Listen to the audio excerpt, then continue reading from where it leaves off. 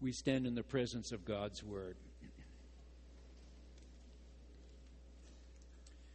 We met a slave girl who had a spirit of divination and brought her owners a great deal of money by fortune-telling. While she followed Paul and us, she would cry out, "These men are slaves of the Most High God." She kept doing this for many days, but Paul, very much annoyed, turned and said to the spirit, "I order you in the name of Jesus Christ to come out of her," and it came out that very hour. When her owners saw that their hope of making money was gone, they seized Paul and Silas and dragged them into the marketplace before the authorities. They said, "These men are disturbing our city. They are Jews." After they had given them a severe flogging, they threw them into prison. About midnight, Paul and Silas were praying and singing hymns to God. Suddenly there was an earthquake so violent that all the doors were opened and everyone's chains were unfastened.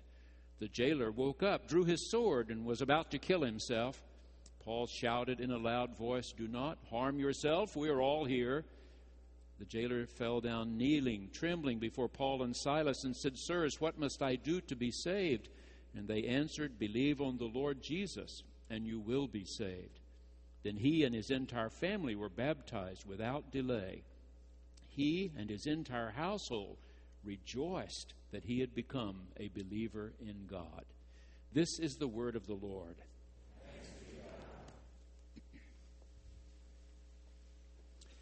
Last Sunday's lecture immediately preceded this one. You recall that Paul and Silas were early missionaries among Gentiles, that they had gone north from what you and I know today as Israel, through what is today Lebanon, to parts of westernmost Syria, and then had turned westward and had gone into what is modern-day Turkey.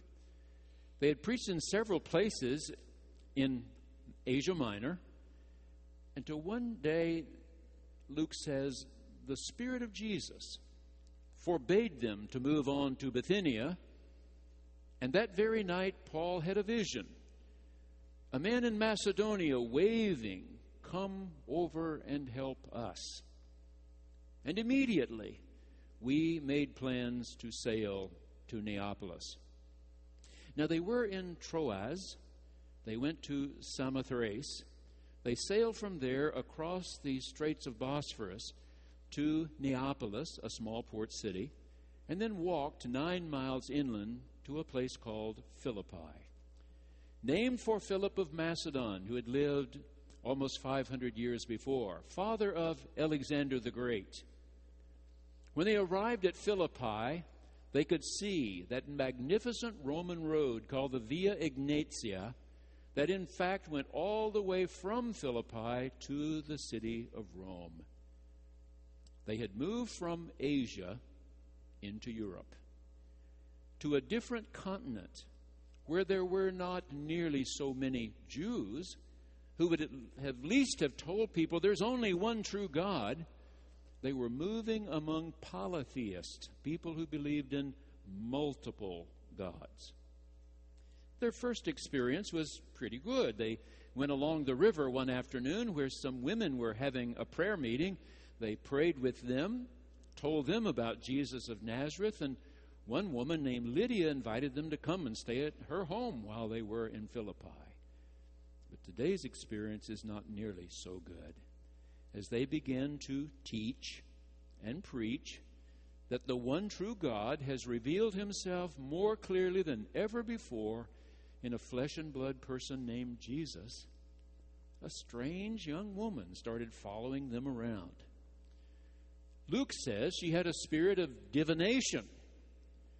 Paul treats her as one demon-possessed. After she's followed them for several days, in fact, one of the translations I read this week said she stalked them, screaming out behind them, "These men are servants of the Most High God. They are slaves of the Most High God."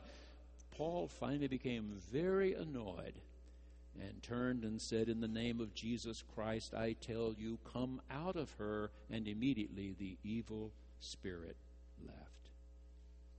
We're going to look at 4 main characters in the story this morning. Number 1 is the slave girl.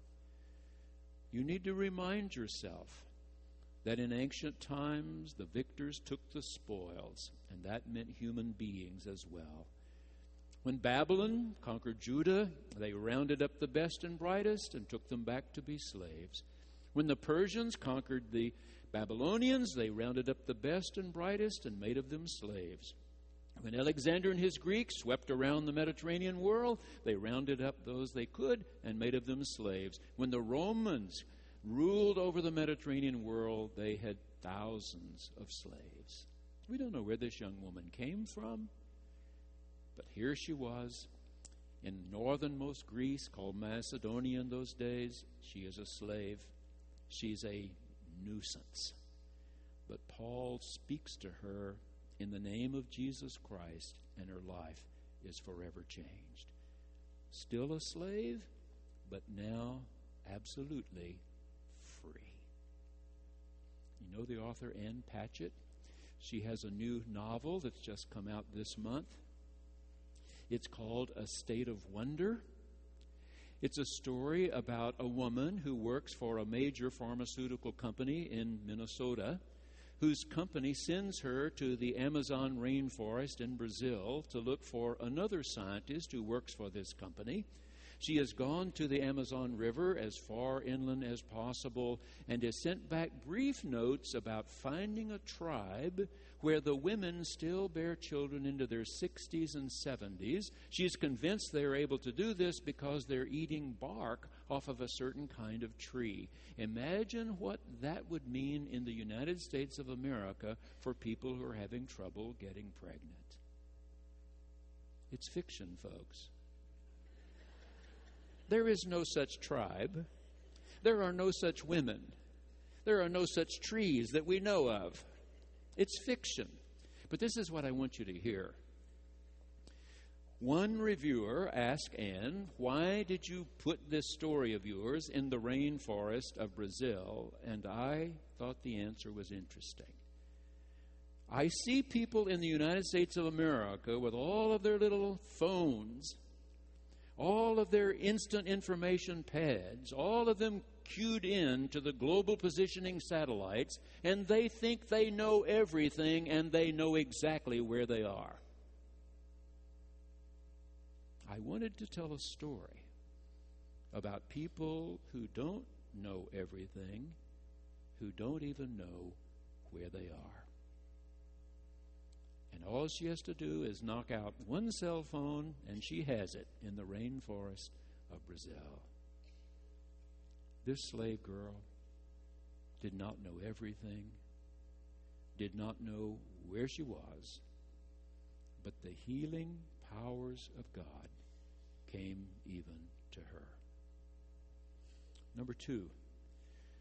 Second ones we want to look at are her owners. They are not happy. This young woman was believed to have an ability to tell fortunes. She was making them lots of money. Is this story believable? Absolutely, if you've ever been to Greece. If you've been to Greece, chances are a part of your itinerary was to go up into the mountains where the Delphi, the Oracle of Delphi, lived. And there were so many people who made that trek up into the hills and brought gifts to her so that she would tell them what was about to happen in their lives, that the ruins are a major tourist destination. Marble building upon marble building upon marble building. In fact, there are those who say there were so many animals being brought up that mountain that there was no way she could offer all of them in sacrifice. So she found a way to slip those animals down a secret way on the opposite side of the mountain, walk them right around, and sell them again. And they were marched up and down and around and sold again. She became wealthy.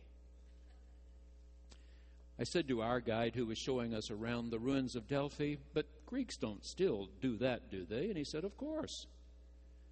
He said, "I was a very young man when the Germans landed and started to march through Greece. I quickly ran to a fortune teller to ask, which road should I take out of town? He told me. I took that road. I was captured 2 hours later.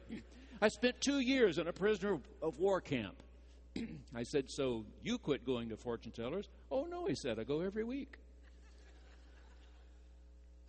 Can fortune tellers make a lot of money? They can in Greece. They could in ancient Philippi. And these men do not just say to the magistrates of their city, she's taken away our livelihood. They say they're plotting against our country, and they are Jews. They were anti-Semitic. The Jews came from Asia. This is Europe. Semites, not to be trusted, they were saying. They will try to overthrow our Roman colony. They were mean, hateful. You're familiar with the name David Mamet. If you're a playgoer, you are. A moviegoer, you are.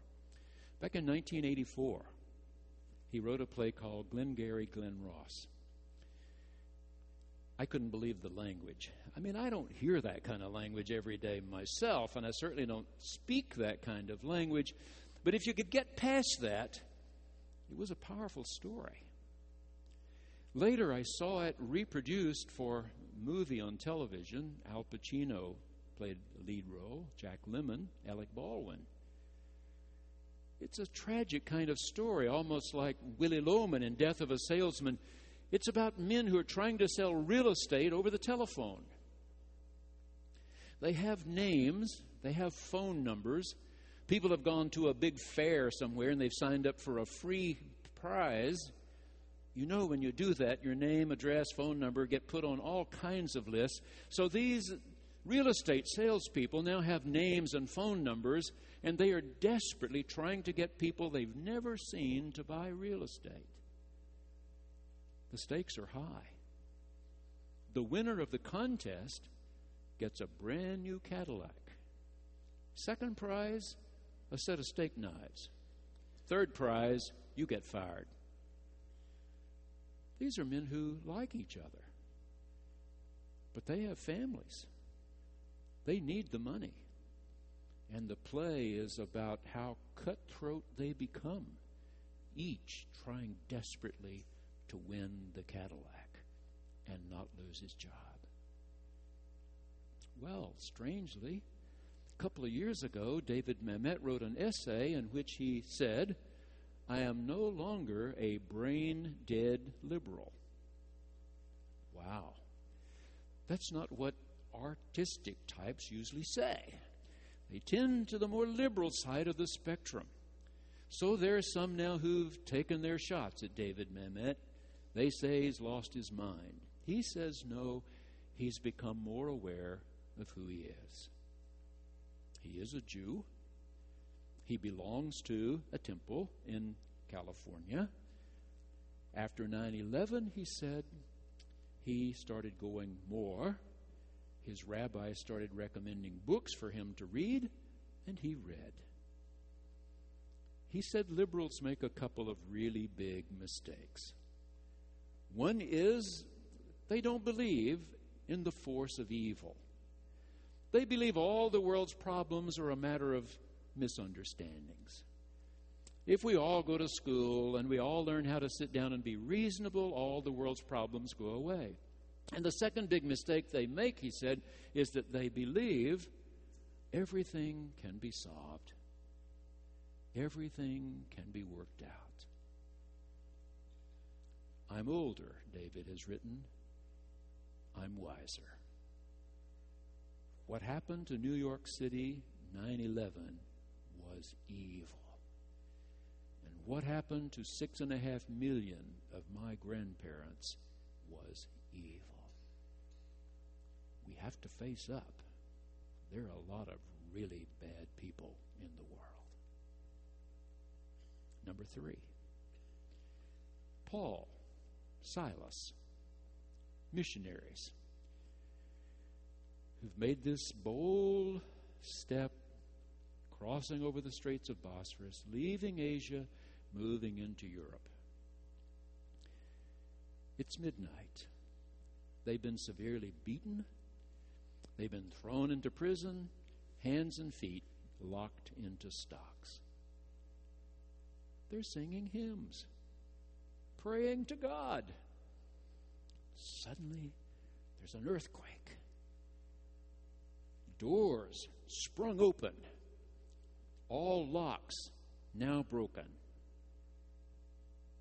Two men, far from home, praying to God. On our vacation last month, Gail and I had decided that we'd never really spent much time in New York City. We'd been in and out of the city a day or two, but never had we given New York City as much time as we've given Paris or Rome or London, other places. So we read. Dr. Spencer and Mary Wheeler Brown loaned us some of their books about New York City. And we read and read and read, trying to make every day and night count as much as we could. We saw some really wonderful things. We've discovered that sometimes you wait a lifetime to be in a particular museum to see 3 paintings you've always wanted to see, and they're on loan to San Francisco when you're there. But sometimes you get lucky, and you go to a museum, and they have things you didn't expect to see. And this time we got to the Frick Collection in New York City, and there was a special showing of the works of Rembrandt. A whole room down below the regular, beautiful home that's been turned into a gallery, a whole room of nothing but drawings, paintings of Rembrandt. Gail and I have seen Rembrandt paintings before, but what a collection this was. And some of Gail's favorite paintings of Rembrandt are his self-portraits. He painted himself every decade of his adult life. Now, he started nearly 400 years ago, you understand. And he was a young man, but dressed very poorly. And the next decade, he's dressed a little better, not so young. And the next decade, a little better, older. And at the Frick Collection, the oldest known self-portrait of Rembrandt. A reviewer said, "It is an exquisitely beautiful painting of an exquisitely unbeautiful person." He wasn't handsome. Rembrandt was not a showstopper when he walked into a room based on his looks. And yet the blousy shirt that he's wearing, magnificent, beautiful jacket, the pants, a little cap up on the top of his head. Beautiful. Beautiful. And then this reviewer went on to say, you can see in the eyes, this painting 350 years old, you can see in the eyes he knows, I'm old. I'm going to die.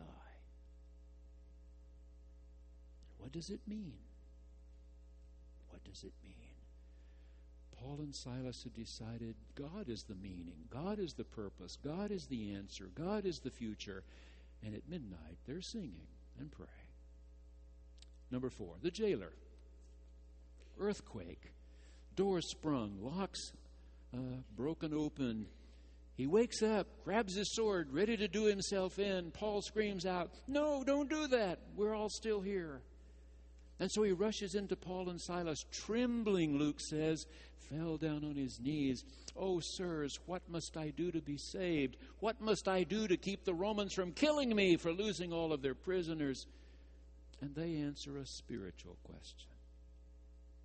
Believe in the Lord Jesus, and you shall be saved.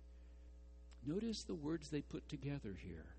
Jesus, the name of a flesh and blood person, Mary's child, who grew up at Nazareth, who was baptized by John, who called disciples, who taught and preached and healed and raised folks from the dead, who was himself crucified. That one.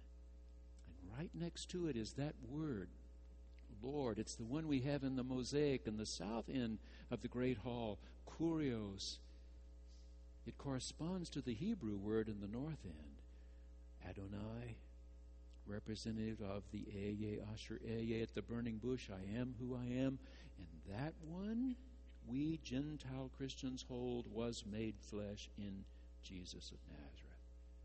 Believe in that one, that the one true God has revealed himself more clearly in Jesus of Nazareth than ever before. He believed.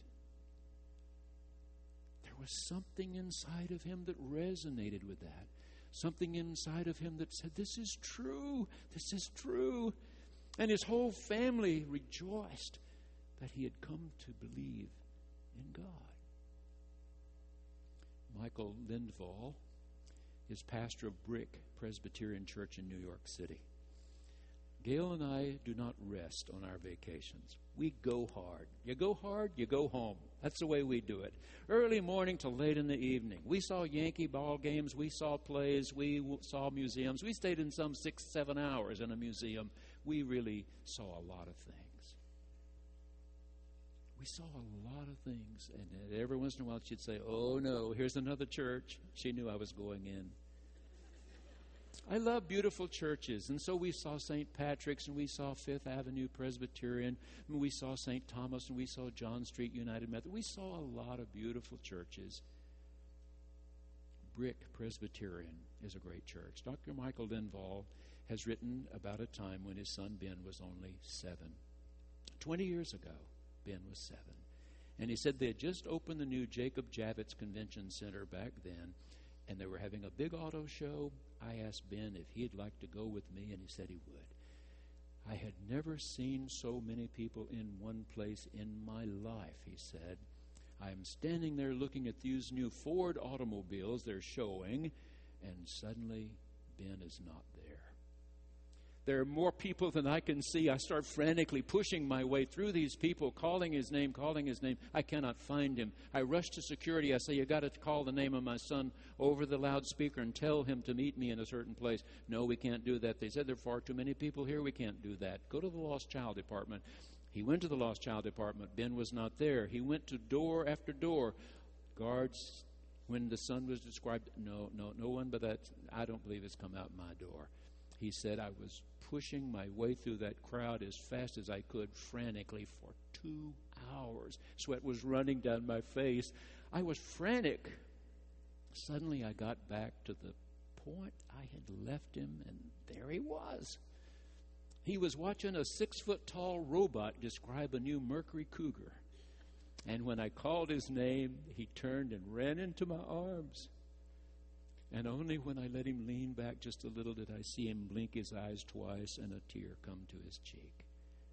And I said, Ben, were you scared? And he said, not too much. I knew you would come.